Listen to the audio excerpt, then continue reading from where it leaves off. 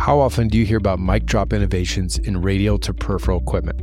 Here's one. The Sublime Radio Access platform from Surmodics offers 250 centimeter rapid exchange balloon catheters.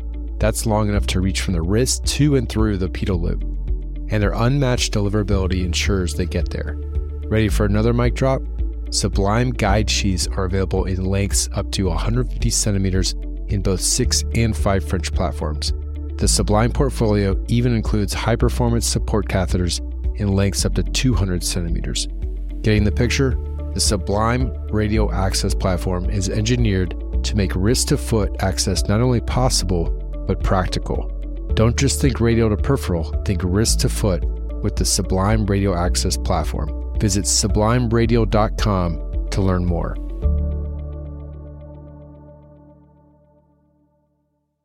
This week on the Backtable Podcast. Be loud and vocal. Talk to your reps. They're under tremendous pressure with far bigger dollars being directed at them than what the physician groups are able to do. But I think even at that level, Medicare and the government realizes the just sheer ridiculousness of paying 50% more for the exact same thing just because it happens to be in a different site.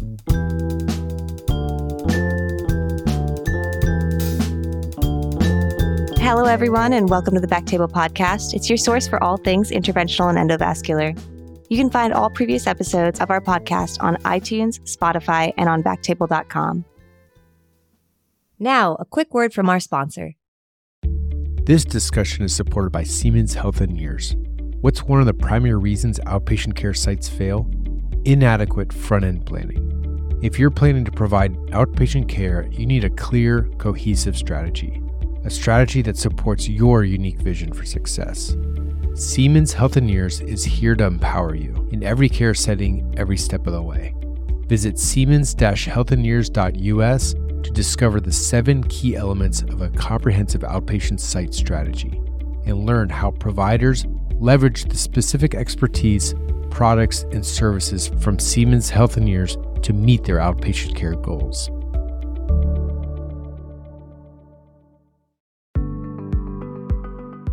Embracing innovation, enhancing outcomes. Greetings to our esteemed IR community. Today's podcast is proudly sponsored by Varian, a Siemens Health & Ears company. Picture a future where cutting-edge interventional technologies are seamlessly integrated with world-class imaging tools that are designed to reshape procedural efficiency, enhance precision, and foster patient-centered care in interventional radiology. Because that's our vision at Varian, and we're working with partners across Siemens Health & Ears to bring it to life. At Varian, we are in hot pursuit of efficiency and superior outcomes. Our evolving portfolio is reshaping ablation and embolization procedures with tools that offer intuitive, unique capabilities. Imagine a world without fear of cancer, where Varian solutions empower you to deliver individualized, high-quality treatments. Solutions like Imbazine and Oncozine, our line of precisely calibrated microspheres designed to enable super-selective, targeted embolization. What sets our Imbazine and Oncozine microspheres apart? Features that enhance procedural and cost efficiency, like precise calibration and syringes that contain more microspheres per volume, which means fewer syringes per procedure, an innovation that aligns seamlessly with Varian's commitment to efficiency. And Imbazine microspheres offer a broad spectrum of 10 sizes, each identified by distinctive colors, facilitating swift and precise visualization of suspension. This streamlines the process and also minimizes the potential for errors. So experience the future of interventional radiology with Varian. Check out our innovative solutions at varian.com/interventional. Varian, a Siemens Health & Ears company, we pioneer breakthroughs in healthcare for everyone, everywhere, sustainably. Now, back to the show. I'm your host, Dr. Ali Behetti, and I'm coming to you from Tacoma, Washington. And my guest today is Dr. Michael Cumming. He is an interventional radiologist and founder of Vascular and Interventional Experts. Michael, thank you so much for being on the show today. Thank you for having me. Our topic today is based around site of service, and we'll get into what that is. But can you help me understand how you first got interested in this topic? Well, site of service impacts how we get paid. And there's an enormous differential between the 3 primary settings that we deal with in terms of how physicians are paid and what insurance and Medicare pay for those services. Okay, so explain this to me like I'm an idiot, basically. Got it. First of all, who determines payment for a certain procedure? Let's just start with the total basics. Right. So CMS sets, the government sets our rates for payment. And this started, so back in about the 2000s, Medicare rolled out this new payment service or payment system for hospital outpatient services. And the idea was to reduce inpatient costs, but it partly backfired because it created these perverse incentives for hospitals to buy out surgery centers and physician offices to obtain higher reimbursement. I see. Okay. So that was the start of creating these site of service differentials. Can you kind of give me like a little bit of history about what has happened since then? Yeah. So if you look back, what site of service is driven. And so I'll give you an example. I was part of a multi-specialty medical group practice in the 2000s that was financially struggling. And the hospital system offered to bring us in as part of the hospital. And our leadership capitulated and we became employed physicians at a hospital. And that immediately brought in something like $15 million more dollars into our group practice, but we didn't change anything. We had the same employees, the same building, the same facilities, the same equipment, but all of a sudden there was $15 more million on the table. So you can imagine, so all we accomplished there was driving up the cost of care with no changes in the quality. Interesting. Okay.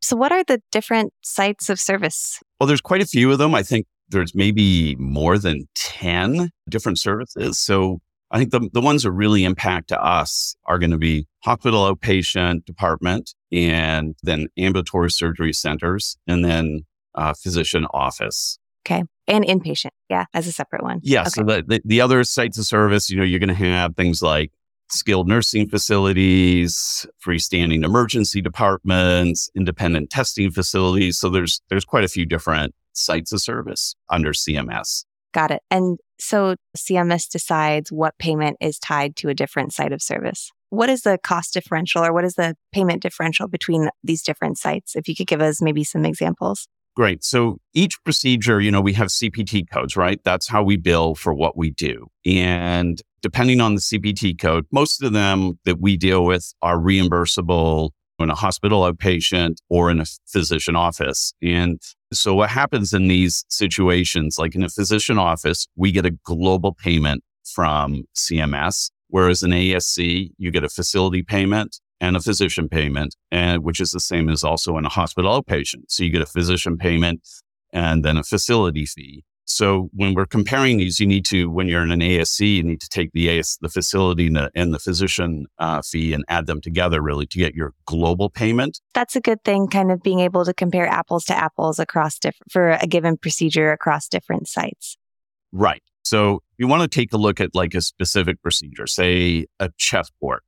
In a chest port in a physician office compared to an ASC, compared to a hospital outpatient department, and the cost of doing that. And typically, if you just look across the broad range of CPT codes that we use, something that we do in the physician office is usually half the cost of it being done in a hospital outpatient department.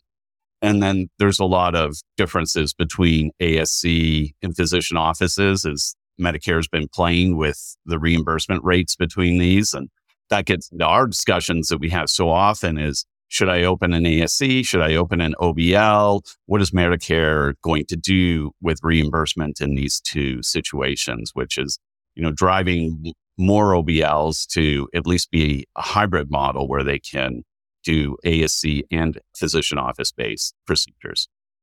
Right. Yeah. So is there data supporting better procedural outcomes in the outpatient settings that we can use to show that, this is not a great way to bill people?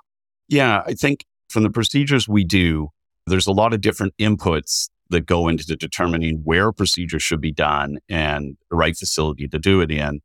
And so if you take patients that are suitable for an outpatient procedure where you do not need hospital facility, there's no question we can do the same procedures. And there are some quality data metrics, pulled from registries like from the OEIS and other registries showing that quality is in fact very good across these. And so quality is mostly driven, from my perspective, from the quality of the operator doing the procedure and not so much the site the procedure is being done in. Right. Makes sense. What are kind of the important players that are involved that keep this payment structure the way that it is? Right. So, the big push or the lobbyist side of it is there's a group of different lobbyists, but the largest will be one of the American Hospital Association. And the American Hospital Association is very against current legislation trying to address this site of service differential and the perverse incentives that come with it.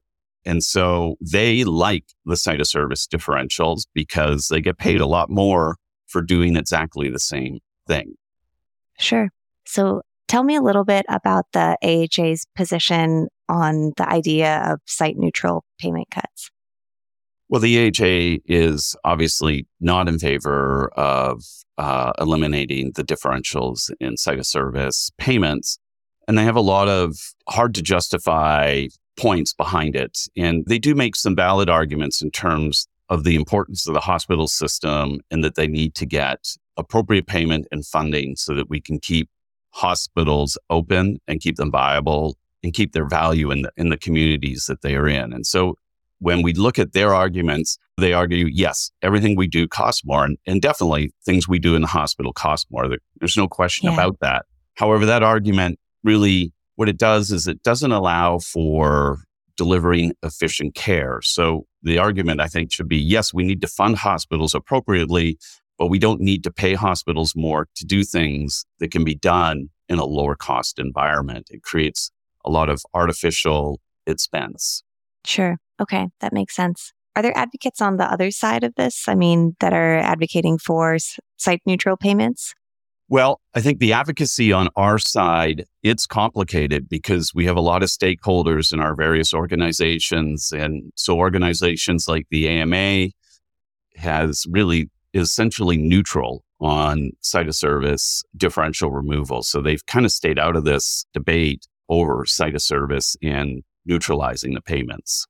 Okay, interesting. And then I assume, other advocacy groups would include kind of OEIS.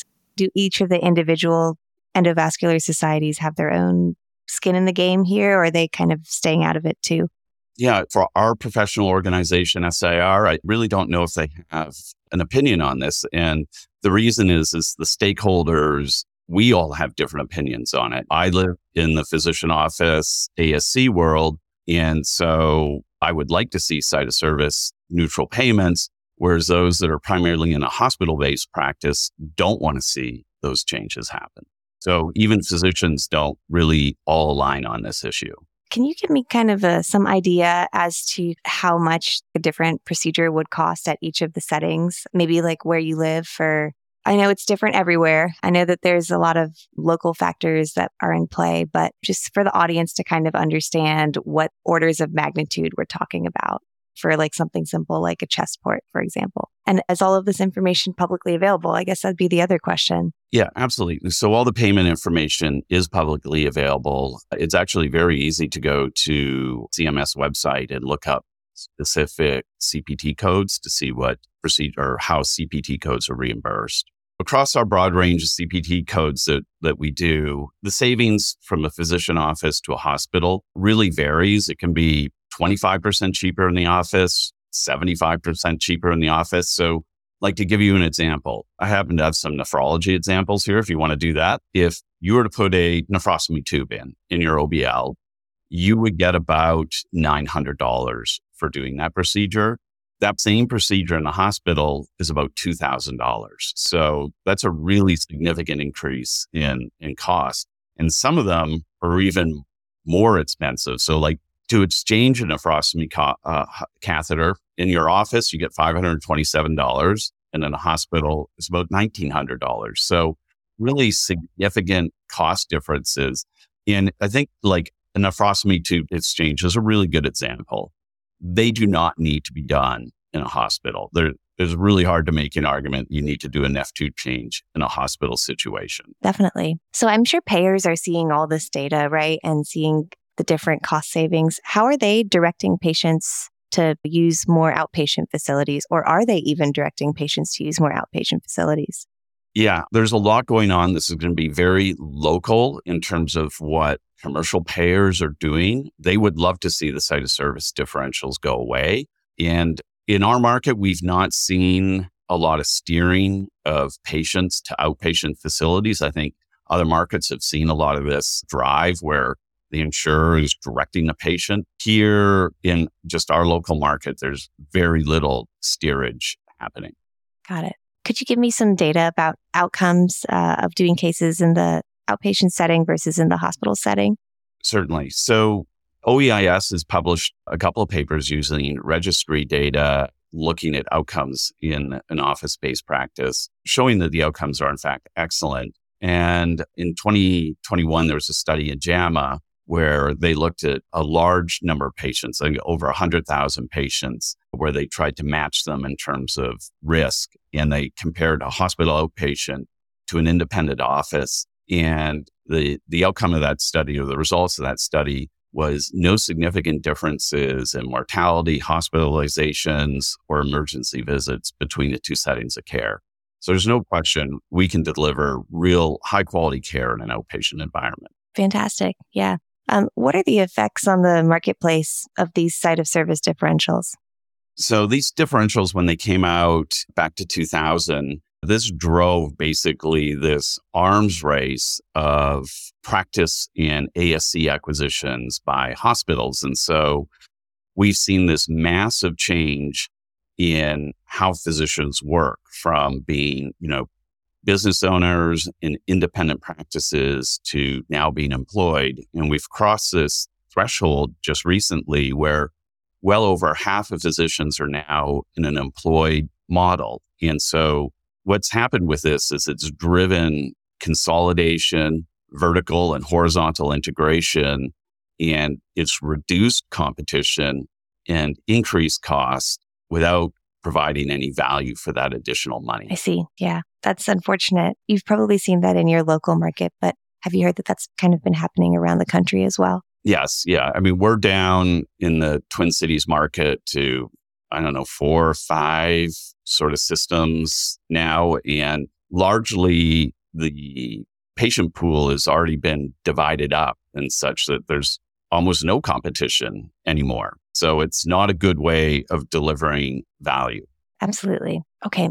What are some of the regular and legislative events that are happening regarding site of service differentials?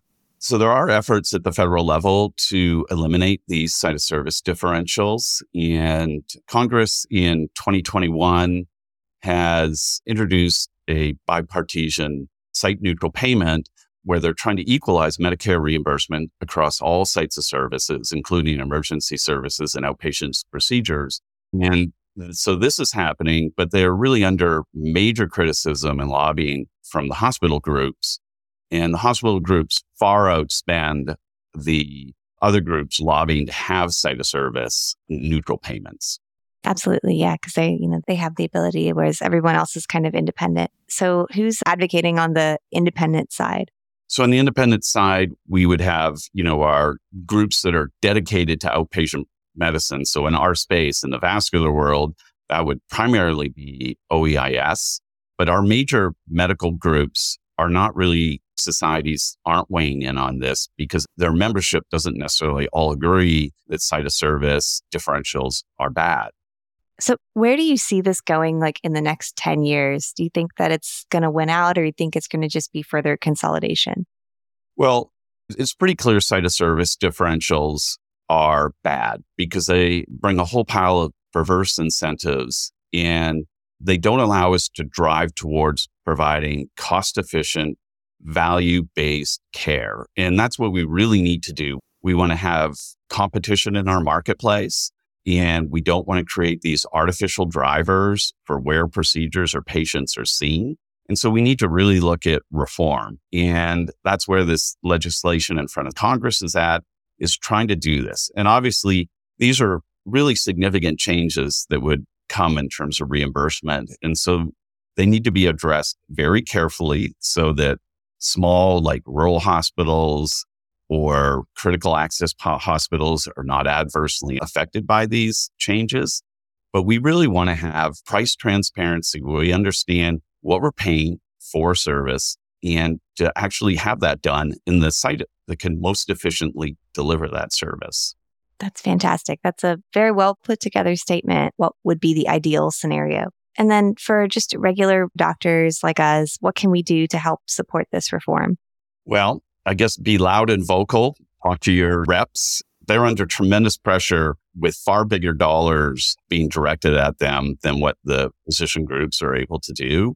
But I think even at that level, Medicare and the government realizes the just sheer ridiculousness of paying 50% more for the exact same thing just because it happens to be in a different site. So I think these inequalities inside of service payments really have distorted the healthcare market and the healthcare market forces, and they've really unnecessarily inflated costs. And so we really need to figure out a way of basically recalibrating how we pay for these services. And I think that's what really both groups, everybody should be focused on, delivering high quality care for the least cost possible. And we need to find a way to move this forward so we can have a healthcare system we can afford. Yeah, absolutely. What are all the negative consequences that come out of site of service differentials? Well, there's a lot of different things that happen from these differentials. One of them is it creates these perverse incentives. So we have procedures being done in a site because of their reimbursement rate rather than the procedure being done in the appropriate site. So as we discussed, for instance, we may one day our office is a physician office, and the next day it's an ASC because the procedure is reimbursed differently. And so that's one example of these perverse incentives. The other is the hospital acquisition of patient practices where the same service gets reimbursed at a very high rate. And so, we see these things where people, like in the New York Times, where someone goes, last year I got my colonoscopy and it was $800. And the next year or 5 years later, I got it and it was $5,000. And that's because that GI group is now a hospital-based practice rather than an outpatient-based practice. So the other things it does is it obviously drives increased costs on that we have to pay. So ultimately, we talk about we have a multi-payer system. We really have a single payer system, and the single payer is you and I, and we don't have a lot of control, yet we're getting driven into facilities that cost more. We're the ones paying for the site of service differentials. Filters down to the consumer, right? It all filters down to the consumer, right? And so again, they drive things like loss of competition. We have monopolization where these large healthcare systems are controlling the delivery of care in their marketplace. Yeah, no, it's like there's a lot of factors in play that the average person doesn't realize go to get their indicated procedures. Right. If an oncologist is sending you to a hospital to get a chest port, or they could send it to the OBL down the street, there's no conversation with the patient going, hey, that chest port's going to cost you $4,000 in the hospital, but $1,200 in the physician office. Yeah, absolutely. Yeah. And I don't think it's negligent from the referring provider. I think part of it is they don't really understand the financial dynamics as well. Yeah, there is some driving on the physician side in terms of their referral patterns. So employed physicians are heavily disincentivized to refer out of their hospital. And so a hospital-based physician isn't going to refer a patient to your office-based lab just because you're less expensive. And so that's where we see this loss of competition in the marketplace. You can offer this patient something that would cost a lot less, and yet the employed physician isn't going to give you the choice. And again, this gets to this consolidation in the marketplace and the lack of competition. The employed physician is not incentivized to send you to the best physician in the market. They're incentivized to send you to another physician that's employed by the same hospital system as they are. Yeah, that's true. And then as you said, over 50% of physicians are now in employed positions. That's just going to increase as more and more health systems are consolidated. And a lot of the older independent practices kind of decide that the cost of keeping their practice up is going to be too high. So yeah, I don't know. Just looking at it from my perspective, it looks kind of bleak, you know? Yeah, my entire career in medicine has been about everything always being bleak. Like from medical school through internship, residency, fellowship, we've always heard everybody complaining all about the doom and gloom. And there's no question, healthcare, there are a lot of challenges working in this field. And there's been a lot of bad things, I think, that have happened that physicians have allowed to happen to them over the last 20 years. But the flip side that I always tell people is there is just no job like being a physician. I don't think there's anything that compares to what we do, the value of what we do. I can't imagine a better career. Well, I think that's an awesome place to end it, because got to have some positivity on a day like today. Absolutely. Yes. There are challenges. There will always be challenges in what we do and how we deliver healthcare. And the most important thing is for people understand how you're getting paid. I'm just amazed how physicians don't understand this, and to advocate for high quality, value-based care. That should be our mantra, and that's where we need to go. Thank you so much for listening. If you haven't already, make sure to subscribe, rate the podcast 5 stars, and share with a friend. If you have any questions or comments, direct message us at @_Backtable on Instagram, Twitter, or LinkedIn.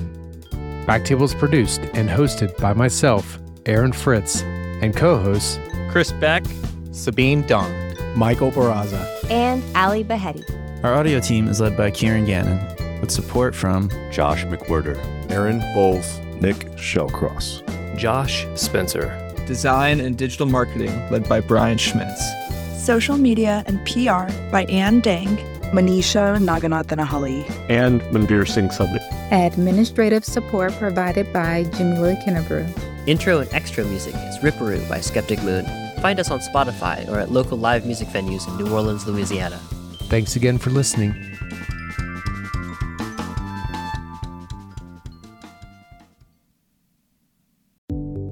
When you need to restore flow in an ischemic limb, there's no time to lose. You need the Pounce thrombectomy system. The Pounce system from Surmodics is a purpose-built percutaneous device for removing thrombus and embolus in the peripheral arterial vasculature. No capital equipment or aspiration needed. Just grab, go, and restore flow. It's simple. With the Pounce system, you place the basket wire distal to the clot, place the collection funnel proximal to the clot, pull back to collect the clot in the funnel, and retract the system through your guide sheath. The secret sauce? The Pounce funnel is designed to macerate and dehydrate the clot, allowing you to remove even large amounts of material through a 7 French sheath. Visit pouncesystem.com to learn how physicians have used the device to accelerate on-table flow restoration while reducing use of thrombolytics. Pounce thrombectomy. Strike quickly to capture and remove clot.